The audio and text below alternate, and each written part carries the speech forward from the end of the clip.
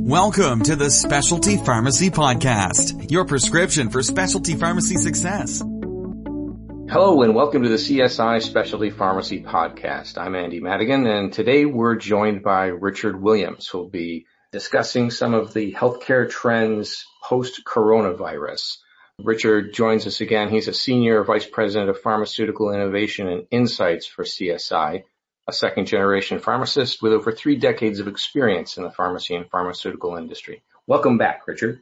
Thank you, Andy. I'm happy to be here. As the country debates when and how to reopen, I want to ask you, how is COVID-19 going to impact healthcare in the future? Healthcare has been front and center for all of us during the last 6 weeks. And I think we should just stop and give a shout out to our healthcare providers, our health systems, the doctors, nurses, and pharmacists that are out there every day in an environment that they never imagined.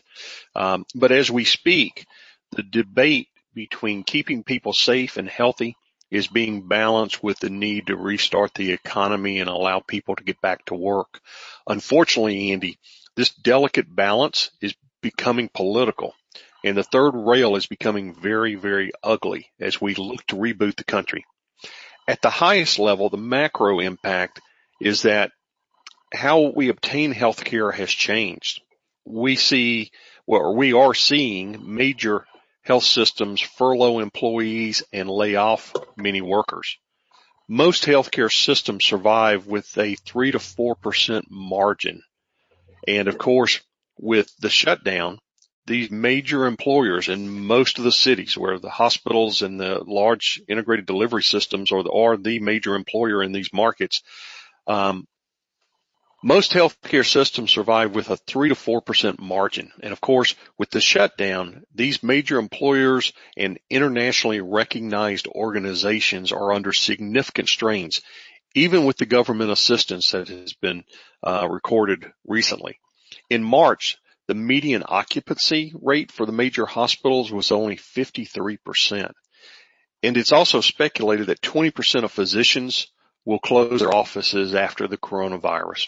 So I think when you look at the really broad healthcare system in the United States, we're going to experience amazing changes in the coming weeks and months once we get back to some form of normal activity, but the coronavirus is going to leave a very lasting effect on not only how care is delivered, but how we access care as patients.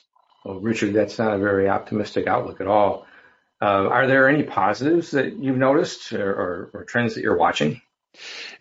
Andy, for every action, there's a reaction, and one of the biggest is the explosion of telehealth.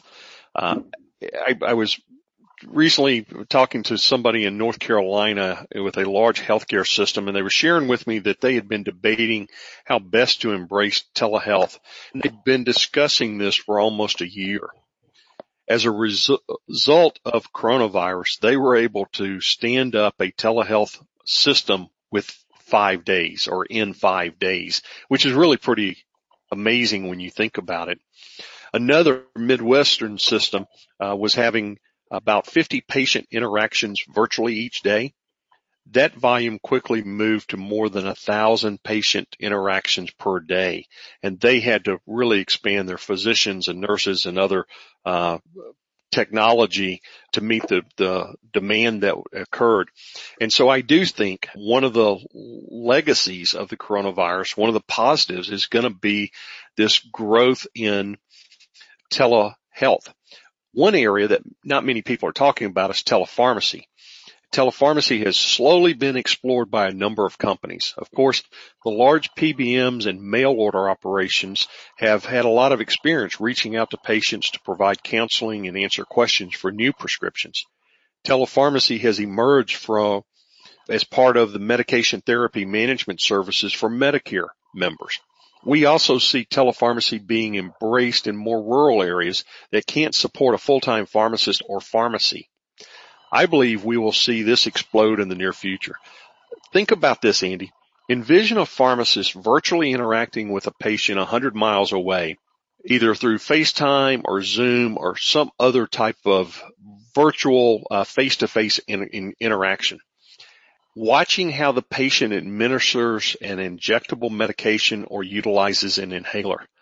These pharmacists are going to be able to not only observe the patient, but they're also going to be able to kind of look behind the scenes, behind the patient to identify social determinants of health and understand how this patient really is living and how they are dealing with their disease state. To me, that is going to be a major transformative event within how pharmaceuticals are delivered, and there's going to be significant value to pharmaceutical companies once they understand their patients in a more complete way. Now, Richard, I know you closely follow the pharmaceutical industry. How are companies reacting to COVID-19? Andy, the industry is focused really on three areas, and I would say the entire industry has totally pivoted to focusing on finding a solution to the coronavirus. First is treatment. How do we find solutions to slow down the mortality of this disease? You've heard hydroxychloroquine may be one of the best known drugs that no one has ever heard of prior to this. Gilead has a product called remdesivir, and there's an entire class of drugs called the IL interleukin 6 group that appear to be the most exciting products right now. But that really focuses on treatment of patients that are acutely ill today. The next area is therapeutics, and you're starting to hear about antibody testing and some of the other type of blood type of products that might evolve in the next near term. And those are going to be helpful to prevent patients from ever getting sick from the disease. But by far the biggest and the most important advance that we will see is along vaccines. And there are really two parts of the vaccine story. One is, will the vaccine be safe and effective? And secondly is, how will you scale and deliver those vaccines throughout the world? Because we will need hundreds of millions of doses. Currently being explored, there are vaccines that you can take as a pill orally. There are vaccines that could potentially be administered transdermally with a small patch or like a Band-Aid. And there are vaccines being created from tobacco plants. So we're seeing a lot of investigation in the vaccine world. There's currently 6 clinical trials that have started. Andy, there are about 70 vaccines that are being evaluated and determining what the next steps are of whether they should try to move those into human testing, et cetera. How else do you think pharmaceutical companies are going to react after the country gets back on its feet? The pandemic is going to really completely change how the pharmaceutical industry functions in the future. Hopefully, they will become completely patient and provider focused as they reset their business models. Certainly, they will have to revisit how the healthcare system operates and completely rework how patients will access care and obtain prescriptions. We're beginning to see this with the March sales trends. As physicians see fewer patients, there are less new prescriptions being written. New patient starts are down significantly and are suppressed by therapeutic areas. For example, when you think about oncology and fertility medications, those are products that people were already taking, and they're going to continue taking them, and we're seeing patients continue to complete their courses of treatments. Other products prescribed by dermatologists are down significantly. Cardiovascular and GI procedures are down, and therefore less prescribing or less prescriptions being written by cardiologists and gastroenterologists. Primary care is interesting as we see chronic medication refill rates are down. This may become very problematic in the future as patients are non-adherent, they're not getting their medicine, and their diseases flare up and cause them long-term problems going forward. One caution I would share with your audience, Andy, is these results need to be viewed on a weekly trend basis. The results are being masked by pharmaceutical companies' recent earnings reports that showed patients, wholesalers, hospitals, pharmacies stockpiling medications in late February and early March, which is artificially inflating the actual product use in Q1 that's being reported in the earnings calls. That is not sustainable as we enter Q2, and there's estimates that 65 to 70% of the products that are typically utilized in the United States are not being refilled during Q2. So I think the brunt and the impact to the pharmaceutical industry will be felt in Q2, and we may not see it as much in Q1. Andy, I also think there are 4 key themes of the industry that the industry needs to think about and evaluate. The first one is talent. Medical science liaisons, outcome liaisons, account managers become more important than ever before. High-performing sales professionals will command a premium salary because they will be so valuable and with their ability to access key prescribers. At the same time, your average sales reps will struggle and may be eliminated. So we may see some contraction from a field sales organization. The second area is going to be the supply chain. How, when, where products are in the distribution channel will be a key differentiator for some companies. With greater than 85% of the active pharmaceutical ingredients coming from China, group purchasing organizations, hospitals, and supply channels will focus much more on where a product is, and I think less on cost. In the past, those organizations have done a great job of squeezing out every nickel and dime with a product. That's not as important when you can't get the product, and I think there will be a major shift to understanding the supply chain and understanding where products come from and how available they are in the future. The third and fourth area are patient and provider engagement. Assessing thought leaders is going to be really dramatically different in the future. I don't see us going back to giant conferences with hundreds and thousands of attendees. In the last 2 weeks, I've attended 2 industry-leading conferences on my computer sitting at my home. Yeah. I4Pharma and AMCP. Both were outstanding. Creating studios and engaging presentations will become the new norm as we travel less and spend more time online interacting. I think that the last one is just drilling down to understanding patient engagement.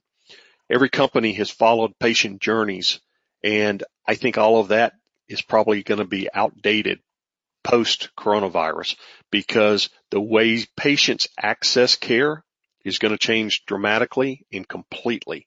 And so every company with every molecule is going to have to go back and rechart exactly how patients are going to access their medicine and how they're going to receive it. And we see one area that's interesting to me is that of specialty pharmacy. It looks like the early data through the end of March would suggest that specialty pharmaceuticals, which now comprise about 48% of the total U.S. healthcare expenditure on drugs, specialty pharmaceuticals are not as impacted by the coronavirus as small molecules and generics and other drugs are.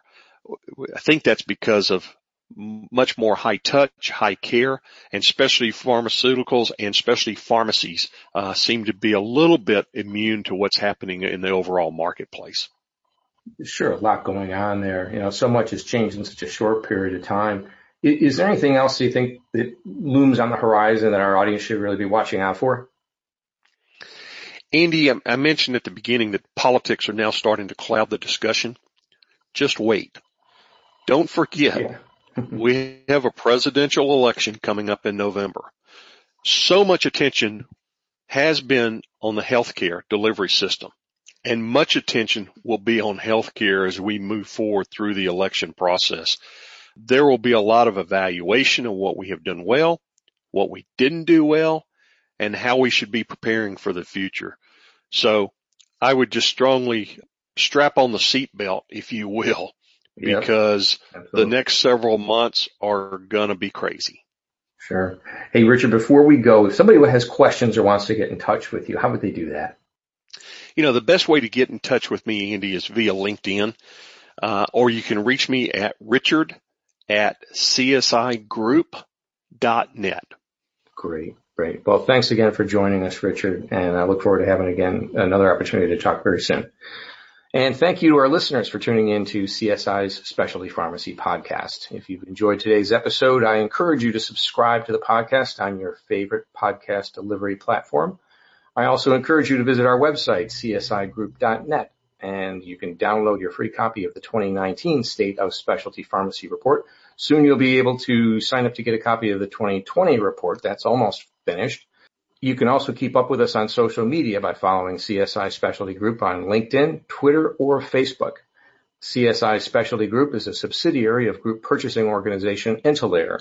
CSI expands Entalair's suite of solutions to healthcare providers, health systems, pharmacies, and pharmaceutical partners. Entalair is owned by Intermountain Healthcare, a leading healthcare system based in Salt Lake City, Utah. CSI supports our parent organization's vision of providing tailored, smart solutions to help deliver superior services at an affordable cost. You've been listening to the CSI Specialty Pharmacy Podcast, and until next time, good day. Thanks for listening to the Specialty Pharmacy Podcast. If there's anything we mentioned in today's show you missed, don't worry. We take the show notes for you at csigroup.net/podcast. If you're not already a subscriber, please consider pressing the subscribe button on our podcast player so you never miss one of our future episodes. And if you haven't given us a rating or a review on iTunes yet, please find a spare minute and help us reach and educate even more of our specialty pharmacy peers. The Specialty Pharmacy Podcast is a production of CSI Specialty Group, your go-to firm for all things specialty pharmacy. Thanks again for listening, and we'll catch you next time. Doctor's orders.